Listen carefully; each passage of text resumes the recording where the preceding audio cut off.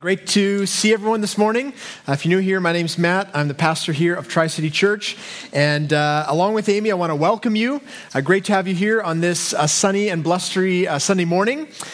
We have been working our way through Luke 3 and 4 in a series called Preparing the Way. And so this morning, we find ourselves in Luke 4, verses 31 to 37. So it's a great time to open up your Bible.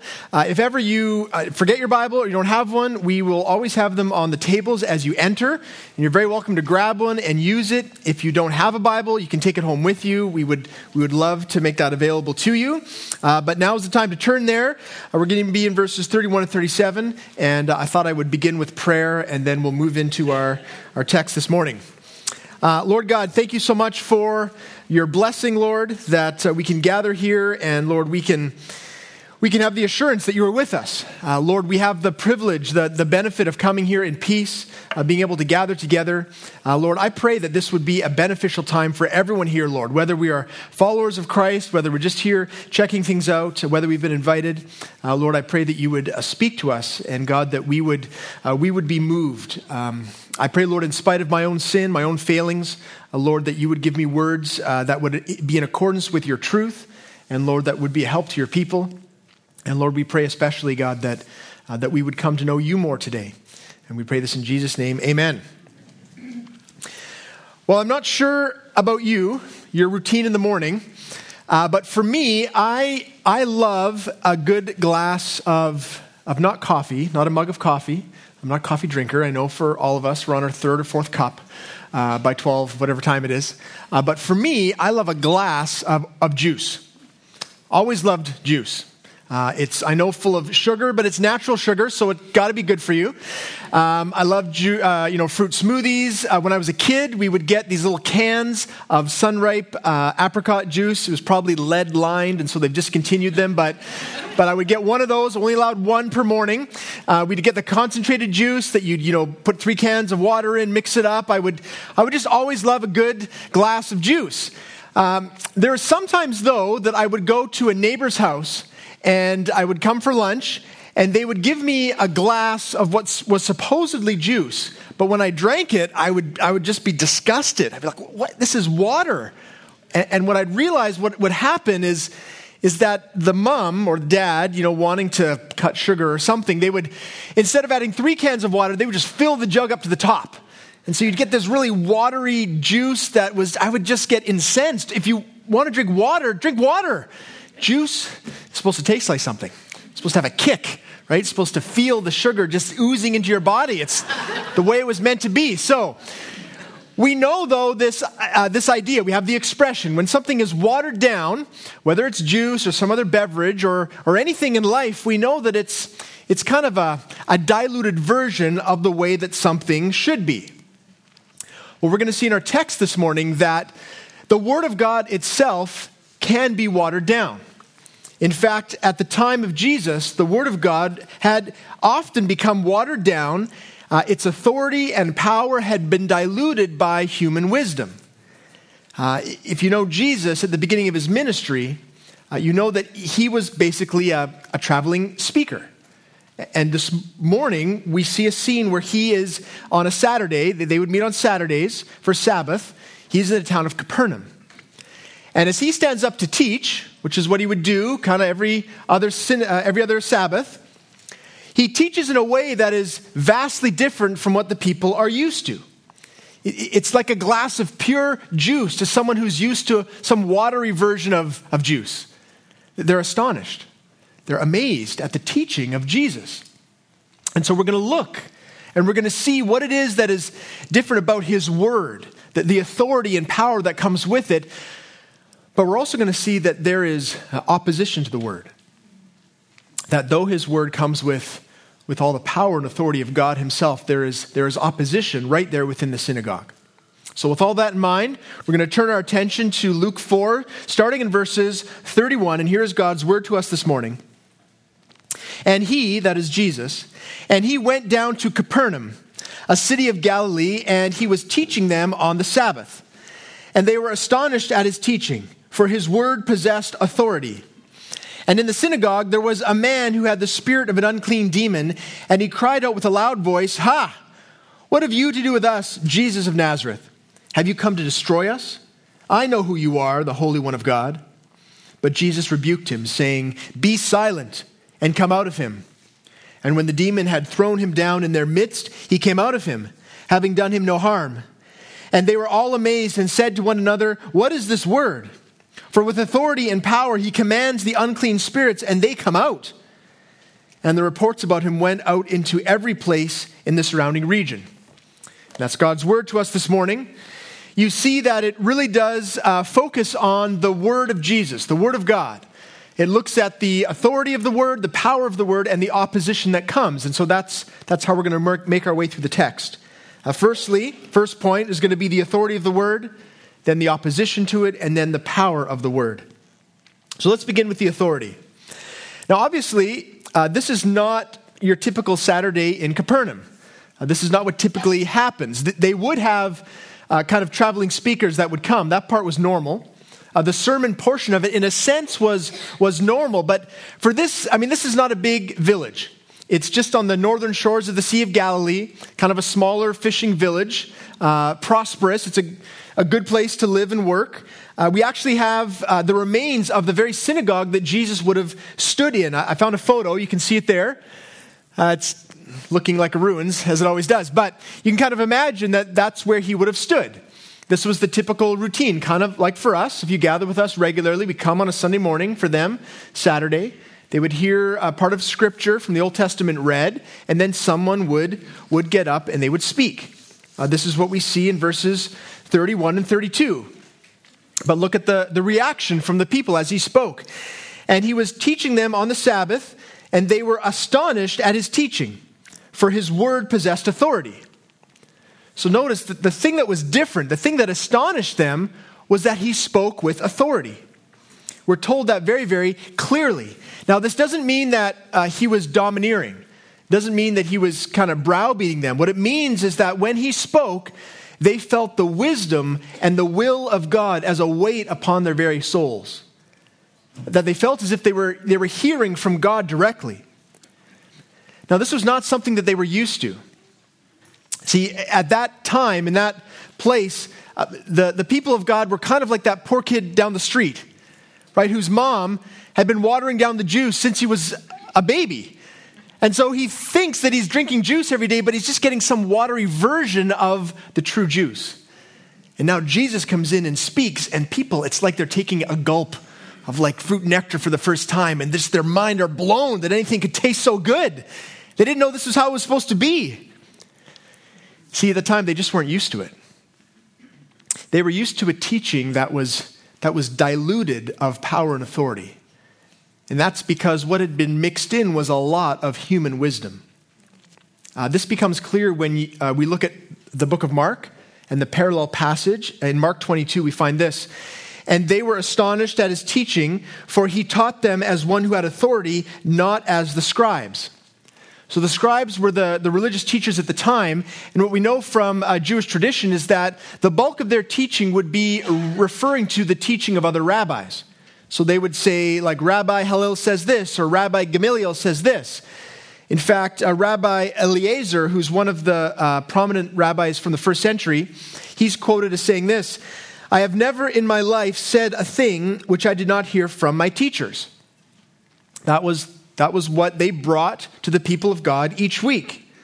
So instead of coming to hear from God, they were coming to hear a lot of human wisdom, which is a very different thing, and very different from what the prophets of the Old Testament would do and when they were bringing the word of God to the people.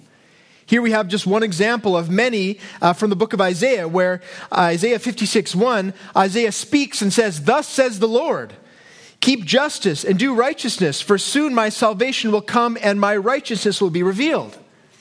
There, in the clarity and the conviction, the directness of the word, the weight of God's will for the people is made known. That was how Jesus taught. Not in a heavy-handed way, not in a second-handed way, but with clarity and conviction, with authority that was rooted in the word of God, so that people would hear from God rather than simply hearing thoughts about God. Now, obviously, for those of us who know Jesus, you would say, well, of course, he's going to teach that way. I mean, the Bible says that he is the Word of God. We see this in John chapter 1. The whole part is how he is the Word. Here's one of the clearest verses, John 1:14. And the Word became flesh and dwelt among us. And we have seen his glory, glory as the only Son from the Father, full of grace and truth. This means that Jesus, that he is the complete and clear revelation of God to the people of the world. So it's no wonder that when Jesus teaches that he will teach with authority. But the truth is that all true preaching must come with the authority of God. And by that I don't mean that any preacher is to stand up here with any sense of authority in himself, but rather that as we open the Word of God and as we make it clear, that's the job of any preacher, to come up and simply say, this is what God is saying here in this passage, that in that process there is an inherent authority that's rooted in the Word of God. It's the same authority that Jesus would have spoken with. And so today, the authority of God's Word remains. And that's what we come for. And the sad truth, though, is that many people who gather on now a Sunday morning, unfortunately, still can get a watered-down version of the truth, a watered-down version of the Word of God. And so why is that? Why is it that there's this tendency for there to be a lack of authority, as it were? Well, I think one of the main reasons is that divine authority, it tends to make people uncomfortable. You know what I mean? Like it's much easier to hear a word or some words about God rather than a word from God. Because if you hear words about God, then you can decide if you want to accept them or not. That's much more comfortable. In fact, that's how we prefer life to be. Just think of in your daily life, when someone's speaking to you, what do? Well, we think, are they crazy? Is what they're saying true? We always have the option to believe or disbelieve or reject it. Even from those people who we have to kind of believe, we have to go along with, like our boss or our parents maybe. Right? We have to do what they say, but in our minds and our hearts, we can be like, you're totally wrong. I don't have to listen to you. I have to believe you. It feels much more comfortable for us to always be the ultimate point of authority in our lives. But when there's a word from God that is authoritative and true in its nature, then that's something that's more difficult to reject. That's something that tends to sometimes make us feel uncomfortable. We feel more comfortable. We feel more at peace when the word that we're hearing is more of a suggestion rather than a command. But see, a watered-down understanding of God's word is really no comfort at all. I mean, just think of how many times you have been sure that your idea is going to lead to greater comfort and greater help in your life. And yet when you've done it, you've found out that it ends up just the opposite. How many times have you gone with your own wisdom and realized, man, that was not a good idea. I should have listened to the people in my life or my own conscience, and yet we go our own way. It's so much better for us to trust completely and fully in the word that's been given to us. And so the question for us this morning is what is our disposition to the Word of God? I mean, for the people on that Saturday morning, they were astonished because they'd never really heard the Word taught in that way. That they never felt that they were really hearing from the mouth of God. And so for you, as you open up your Bible, like in your own daily devotion, as you walk in on a Sunday morning, whether it's this church or another, like what's the disposition of your heart? Are you coming with kind of a critical mindset that you would use in any other human teaching? Like, I'm going to see if this is something that I should receive or not. Or have you embraced the idea that as you read the words on this page, that there's an opportunity to really hear from the mouth of God? And the difference is one of whether we embrace it or not. Whether we come and we're in prayer saying, Lord, I know you're speaking to me. God, would you help me to hear it? More than that, Lord, would you help me to be shaped by it? Would you help me not to have a sort of a critical mind? To genuinely be open, because the thing is, when God speaks, we don't always feel comfortable. But we're always helped. We are always blessed. In fact, we are often pushed in areas that we would prefer not to be pushed in, and yet it's the very best thing for us.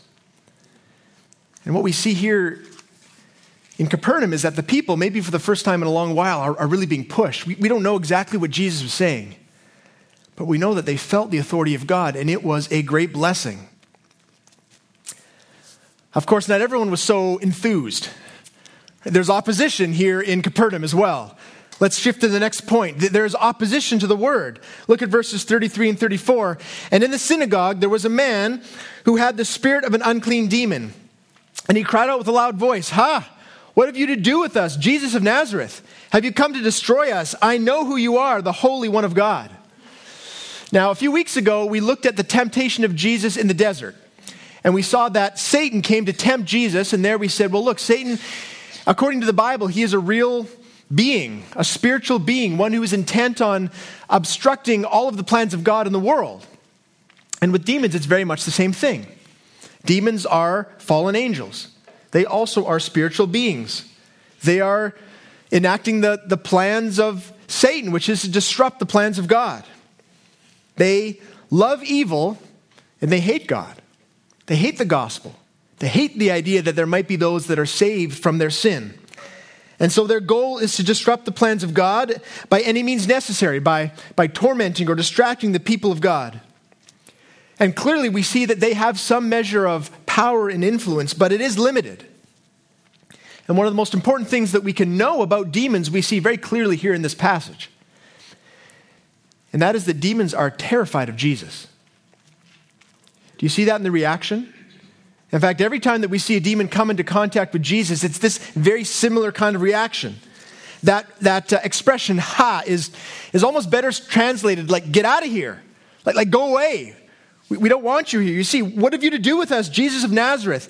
Have you come to destroy us?" They know that that's a possibility. They know it's going to happen, but their question is it today? Is that why you're here? And this last part's a little trickier. They say, I know who you are, the Holy One of God. Now, that's not an acknowledgement in terms of an admiration or worship of Jesus as the Holy One of God. See, back in that time, the idea that if you were to have the exact knowledge over an opponent's name or an enemy's identity, it would, in a sense, they believed, give you the upper hand. That's kind of the nature of what's going on here. I mean, we see the same thing today.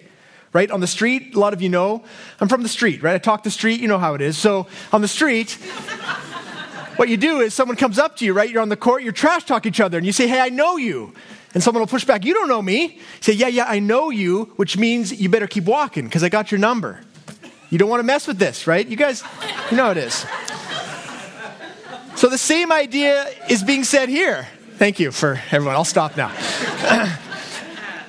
So the same idea is being expressed here, but like that, it's just a lot of words, right? It's kind of big talk, but not a lot behind it. And we see that every time that Jesus comes into contact with a demon. There's some resistance, there's some show of force, but very quickly it ends not just in an expression of defeat, but actually angst, terror. Look at some of these examples. Later on in Luke 4, "And the demons also came out of many, crying, 'You are the Son of God.' Luke 8:28, when he," this is a demon, "saw Jesus, he cried out and fell down before him and said with a loud voice, 'What have you to do with me, Jesus, the Son of the Most High God? I beg you, do not torment me.'" And James 2:19, "You believe that God is one. You do well. Even the demons believe and shudder." Literally, there are shivers that run up their spine when they come into the presence of Jesus, into the presence of God. Clearly, there is a vast discrepancy in power between demons and Jesus. But I think there's more going on here than just that. Because there are many times, even in Scripture, where we see sort of someone come up against someone else who has greater power. Right? The little guy going up against the big guy. And in that situation, generally speaking, the little guy comes in with a lot of confidence. It's the only hope he has. Right? He thinks maybe he'll get in a quick shot, a lucky upper right hook, something, and then he'll gain the upper hand. But that's not what we see here. It's a very different thing when you come against someone who has greater power than you and they have already defeated you soundly. Like they've humiliated you. your disposition is very, very different. See, there was a point where Satan and his demons, they came against the powers of God in a full frontal assault. They tried to claim the throne of heaven. We see this throughout the scriptures, that there was a moment where Satan led all of these angels in rebellion. In Isaiah 14, verses 12 to 15, we have a picture of it. It's really speaking in the specific context about the king of Babylon, but the language is so grandiose and transcendent that most scholars say that there's a glimpse here probably of what Satan and his demons tried to do in heaven. Even the term, day star, is often translated Lucifer. So here's what we see in Isaiah 14. How you are fallen from heaven, O day star, son of dawn. How you are cut down to the ground, you who laid the nations low. You said in your heart, I will ascend to heaven, above the stars of God. I will set my throne on high. I will sit on the mountain of assembly in the far reaches of the north. I will ascend above the heights of the clouds. I will make myself like the Most High. But you were brought down to Sheol, to the far reaches of the pit. Notice there you see the bravado, the self-confidence, the sense of determined purpose in the face of a superior opponent. But things didn't go well for them. We see in Jude 6 that it wasn't even a contest. It says, and the angels who did not stay within their own position of authority, but left their proper dwelling, he has kept in eternal chains under gloomy darkness until the judgment of the great day. So we see that the outcome was one of resounding defeat and continual domination by God, that they are somehow, even though they're at work in the world, somehow still kept in gloomy darkness, somehow still restrained by the power of God. And so now that's how they work. There's no full frontal assault. They work in the dark edges of our life, in the corners of the world. They don't want to be noticed. They want to come slyly to tempt us and disrupt us. They still are intent on disrupting the plans of God, but we need to see them for who they are. They remind me of soldiers that have come back from war, and they're suffering from shell shock. And so any loud noise, there are certain things that transport them back to the horrors of the battlefield. They're broken emotionally and psychologically. This is an accurate description of these supposedly formidable adversaries. That they too are broken because of the defeat they've experienced and because of where they will end up. This is really good for us to know, because the reality of demonic opposition was not just true for Jesus in his time, but it's also true today. Especially if we are leading lives intent on shining the gospel of Jesus through the word of God. I mean, that's always where we will encounter opposition, because we are at work.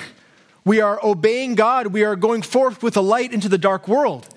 And it's always when you shine light into the darkness that the vermin will be exposed, right? I mean, it's true in the spiritual world. It's also true in the natural world. When do you find out if you have a cockroach infestation? Well, it's when you turn on the lights. It's when you go down into the basement. I mean, for the Glezos family, we are currently involved in a major conflict with an agent of darkness in our backyard. It's a rat that we didn't know was there at first. He had made his home kind of during the winter months, and had made a little home next to our barbecue and a little cabinet thing we had. And it wasn't until we came out into the backyard, until Dawn planted all our vegetables, that we started to realize, hey, something's going on here. The cabbages keep getting eaten. And there's this stink next to the barbecue. So we have to pull everything out, power wash everything. And now we are in open conflict. Traps have been set. Poison has been laid. We have prayed that the mighty hand of God would come and smite this evil adversary. Hasn't happened yet, but we see the same thing really on this day in Capernaum. That demon had probably been there in that man's life for a while. And yet it wasn't until Jesus came with the word of God and shone a light into his life that the adversary was roused. That opposition occurred. And it's the same thing in our lives and in the life of our church. To the extent that we are committed to the word of God, there will be opposition. And hear me, that's not necessarily a bad thing. It's not necessarily a surprising thing. Right? The fact that there's opposition in your life does not mean that you're going down the wrong road. It probably means you're on the exact right road, doing what God has called you to do. And as you are doing that, as you are looking for opportunities to make known the word of God, that there is opposition. Maybe in your own heart, maybe from the people around you. But if there's no opposition, it may be that you're not shining the light the way that you think you are. It may be that you're kind of hunkered down, enjoying a veneer of peace, but you're missing the opportunity to challenge the darkness in different areas of influence you have. See, opposition isn't a bad thing, especially when we live in a world full of evil and injustice. Especially when those of us who are followers of Christ recognize that we are a sent people. The whole reason that we're here, the whole reason that Jesus established the church was for us to go out into the world, to shine the light of the gospel, to bring the word of God to bear on all of the falsity that's in the world. And when we do that, there's going to be opposition. And it's not a bad thing. It's something to be expected and not something to be feared. Because we see here in the text of Scripture the reality of this supposedly formidable force, that they in fact are shell-shocked and defeated opponents who are terrified at the very name of Jesus. And we see why. Because with a word, Jesus commands them to be gone. This is our third point, the power of the word. In verse 35, we see it. But Jesus rebuked him, saying, "Be silent and come out of him." And when the demon had thrown him down in their midst, he came out of him, having done him no harm. So we see that Jesus really does two things. He casts him out and silences him. We need to look at both of these things. The casting out is an amazing display of power. Really, that simply through the word, that at Jesus' command, this evil spirit is compelled to flee. This is all the more amazing when you realize that this had never, ever happened before. When we read the Bible, especially the New Testament, it seems like this is obvious. Of course, this is what Jesus is going to do. He does it time and again throughout his whole ministry. But up to this point, there is no other record of someone speaking in this way to an evil spirit, having them simply flee. There's instances of definitely demonic opposition. We see from Genesis 3 all the way through that there is activity of darkness in the people of the world. There's something close to it in the life of Saul, King Saul. If you know that story, he has a harmful spirit that comes upon him. And David comes with his lyre and plays it, and it eases it. The spirit leaves. But it seems that it's kind of a cyclical thing, that it happens again and again. There's no one who commands with authority for that spirit to leave. This is something new. There are also extra-biblical sources, not found in the Bible, of other ways that people would try to oppose these forces, try to cast out demons, as it were. There's a whole manner of sort of grandiose things they would do. For example, one way is they would put a ring under someone's nose. They would recite a spell, and there'd be a basin of water nearby, and then all of a sudden they'd hear a splash, and they would say, "There, the demon is gone." There's another strange method where they would tie a dog to a root, called a bear's root, and if the dog pulled the root out and then died thereafter, they would say, "See, that the demon has left." There's a lot of showmanship, but not really a lot of results. It's totally different than what we see here. Here, there's no hocus pocus. It's Jesus speaking a word, and this spirit obeying, being compelled to obey. And so we see here for the first time really a glimpse of the hope for humanity. It's a complete freedom from the powers of darkness, something that no one has ever seen or experienced before. And so it's no wonder that they are amazed, they are astonished, that simply by his word that the demon must obey. But Jesus doesn't just cast him out, he also silences him. Have you noticed that happens fairly often? Like when Jesus is dealing with evil spirits, he always casts them out, but he also silences them. And you have to wonder, why does he do that? Why is that important? Some people suggest that perhaps it's because he just doesn't want them to make his true identity known at that time, which has some credibility because Jesus does other things, like he heals people and then says, "Don't tell anyone who did it."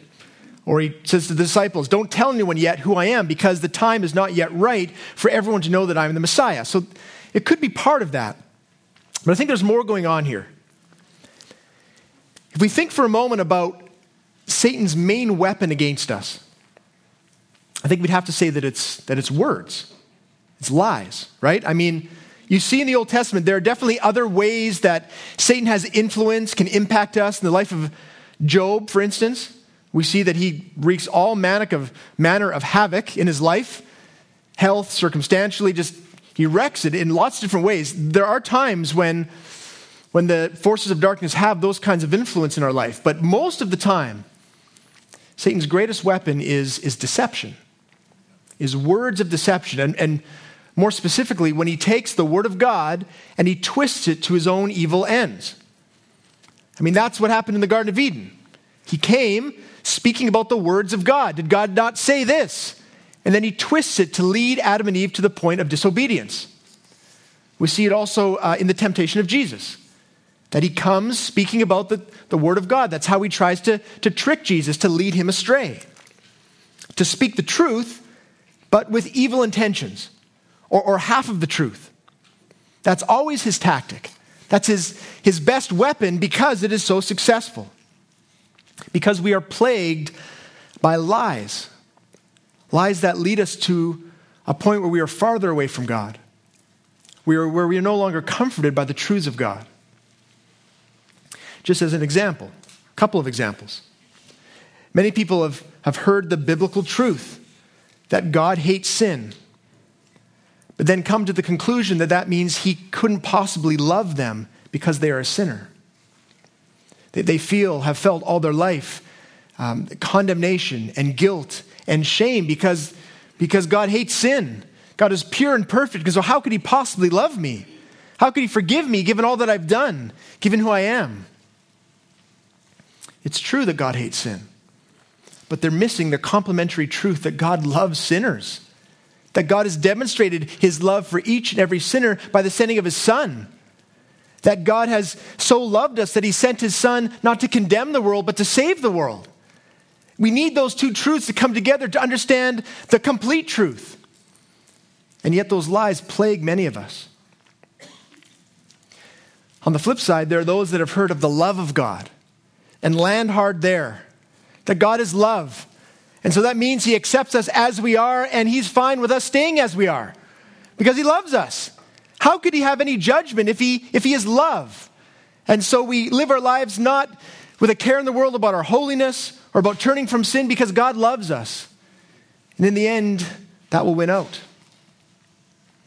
And so we're beginning with a biblical truth that yes, God is love. But we're missing the fact that if he truly loves us, he will accept us as we are, and he will make it his mission to shape us and change us, to turn away from all that is destroying us and to walk more closely with Christ. That is a truth that lifts us up. That is a truth that truly helps us. But when we have a half-truth or a lie that is disguised as truth, it always leads us farther into despair.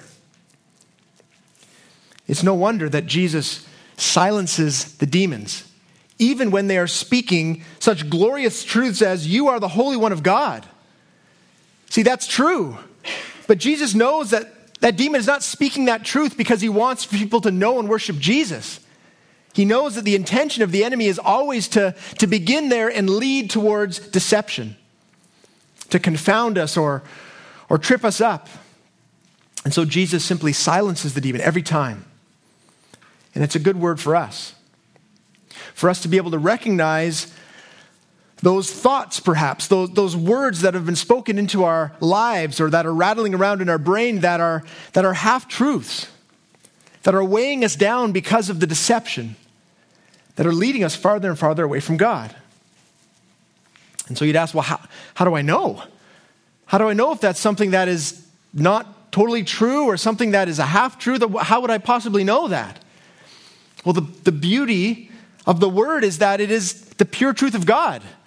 That as we come to it and we say, Lord, would you change me and shape me? God, would you help me to identify those thoughts which are not true, which have the shape of truth but are not truly true? that are somehow weighing me down with something that is false. As we come to know the Word of God, we will come to see the truth more clearly. And if you are confused, I'd invite you and I'd plead with you to come to someone here, a community group leader, come to us after and just ask, hey, man, there's something that I've been thinking about and it feels like a weight on my soul. Like, is this true? Is this what God really thinks? Is this what God really said? We would love to open the pages of Scripture and to bring light, because the word of truth is the thing that it casts out all lies. It casts out all darkness. And as we become people of the word, then we will have what we need to do spiritual battle. Because this text is not a recipe for some sort of, strange ministry where we're looking to cast out demons everywhere. It's a recipe for knowing the word better. Because in it we have everything we need. The essence of spiritual warfare is knowing the word of God, knowing what's true, being able to speak into lies, being able to cast out lies from our own minds, being able to help others who are believing lies and to say, no, here's who Jesus is. Here's who God is. He loves you deeply. Let's look here in the Word and find out what is revealed about him. The truth is that we do live in the midst of a battlefield, and it's a battlefield of words. It's a battlefield of ideas that in our own lives, in our own families, in our community, it's very easy to get to the point where we are overwhelmed by the words of darkness, by the lies that people are believing, and they believe so clearly that this is good, this is right. We see it in our schools. We see it in our public forums where people are latching on to things that they think is going to be best for humanity, and yet it is leading them astray. It's very easy for us, if we're in the midst of some sort of opposition like this, to just feel overwhelmed, to feel like, man, Lord, I know that your word is true. I believe that it has power, but God, it's hard to believe that when I see all of the destruction around me and I see the momentum that is gaining by the forces of darkness. God, I know the end of the story, but for me to have hope right now, Lord, what hope is there? What hope is there that the words, that the lies of darkness will actually be silenced in my life and in the life of those I love? Well, I want to leave you with an image that I think will be hopeful, sort of an analogy that I think will help us to think about this battle that we are in, whether you're experiencing it right now personally or just see it around you. And the image that came to my mind as I thought about this was one of great destruction, and that's a volcano. I thought of it, I think, because you might know there's a few volcanoes that are erupting, one in Hawaii, one in Guatemala, and they're causing great havoc. I mean, there are so many ways in which a volcano brings destruction. There's the toxic gases, there's the ash clouds, and of course there's the lava flows that just destroy everything in their path. I found some pictures so you could just be reminded. We don't have many volcanoes around here, and so we forget, but this is molten rock that is flowing sometimes very swiftly and just taking out everything in its path. There's cars that are just destroyed. Things that we think would be very, very difficult to move and deal with, it just bowls right over. And even people's homes. And see, the thing about lava is that its force is so great. It's so dense that there's really nothing that can stop it. There's no government program where they can come in and they can try to divert it. It bowls through everything. People just have to abandon their homes. That's the destructive power of a volcano, and it strikes me that sometimes we feel like that's the destructive power of Satan and demons and sin in the world. That we look around us and we think, man, it just seems to be gaining momentum. That even though I'm doing my best, and even though I see pockets of light, but man, there seems to be so much darkness, that people's minds are so clouded. Lord, what hope is there this will ever stop? And the thing that occurred to me is that there is actually something that can stop lava. There's something that's been stopping lava ever since the beginning of lava, which is the ocean. The ocean always stops the flow of lava. Its immensity, its coldness, it stops the fiery heat of molten rock, and it stops it advancing. More than just stopping it, What the ocean does is it takes the destructive power of a volcano and it turns it into something good because it builds islands. I mean, I know that right now our hearts break for those people who've had to abandon their homes on Hawaii, but let's not forget that the whole reason there is a Hawaii is because of volcanoes, because they erupt, and because the ocean stops their destructive power and forms them into new islands, which are a platform for new life. And that's a good image, I think, of what God is doing in the world when it comes to spiritual warfare, when it comes to the Word of God. That the commitment we can have is that as Jesus spoke to that demon and cast him out, in like manner, all of the evil in the world will at one point be cast out. And even before that happens, we have the clear teaching of Scripture that all of the evil in our very lives, for those who know and love Jesus, will be turned to good. That there will be life that comes even from the most intense fiery trials. And so we're brought once again to the great truth that there is authority, that there is power in the Word of God because it reveals the Word of God. Jesus himself, the one who came and even though was put to death in the most heinous of ways, even that was brought about for our great good. That we can now have freedom from sin, freedom from oppression and tyranny of the dark forces around us. And so my hope this morning, I think what God has for us is the encouragement that whatever it is that you are dealing with, and there's a whole spectrum of opposition in our lives. It could be something supernatural like we're seeing here. It could simply be a lingering depression. It could be a sense of just resistance when we're trying to be obedient, trying to do what God tells us, and yet things keep going off the rails. It's good for us to know that opposition isn't necessarily a bad thing, and that even in the midst of it, God is at work when we devote ourselves to the Word, when we're informed and transformed by it. So with that in mind, let's pray. Lord God, thank you so much for your Word. Thank you, God, that it is a source of such strength and help for us. I pray, God, for those of us who are your followers here, Lord, I pray, God, that this would be an encouragement to us today. I pray, God, that whatever it is that we're dealing with in our lives, Lord, as we go forward, we would hold fast to your word. Jesus, we would be in it daily. You would be speaking to us and ministering to us through it. And I pray, God, also for those who are here and haven't come to the point of faith, God, I pray that you would still be speaking to them through your word. And Lord, that if there are questions, there are doubts, or Lord, whatever the case may be, I pray, God, that there would be good answers that would be given. And Lord, ultimately that you would help them to see the light of Christ. And God, I do pray for our city. I pray, God, for our schools, for our community. I pray, Lord, that the light of the Word of God would go forth. And Lord, that you would use us, Lord, to graciously, tenderly, kindly speak into the lives of those around us, that we might offer genuine help, genuine comfort, not because it has anything to do with our wisdom, but because it has everything to do with your word. And I pray, Lord, that through this you would receive much glory and we'd be blessed. I pray this in Jesus' name. Amen.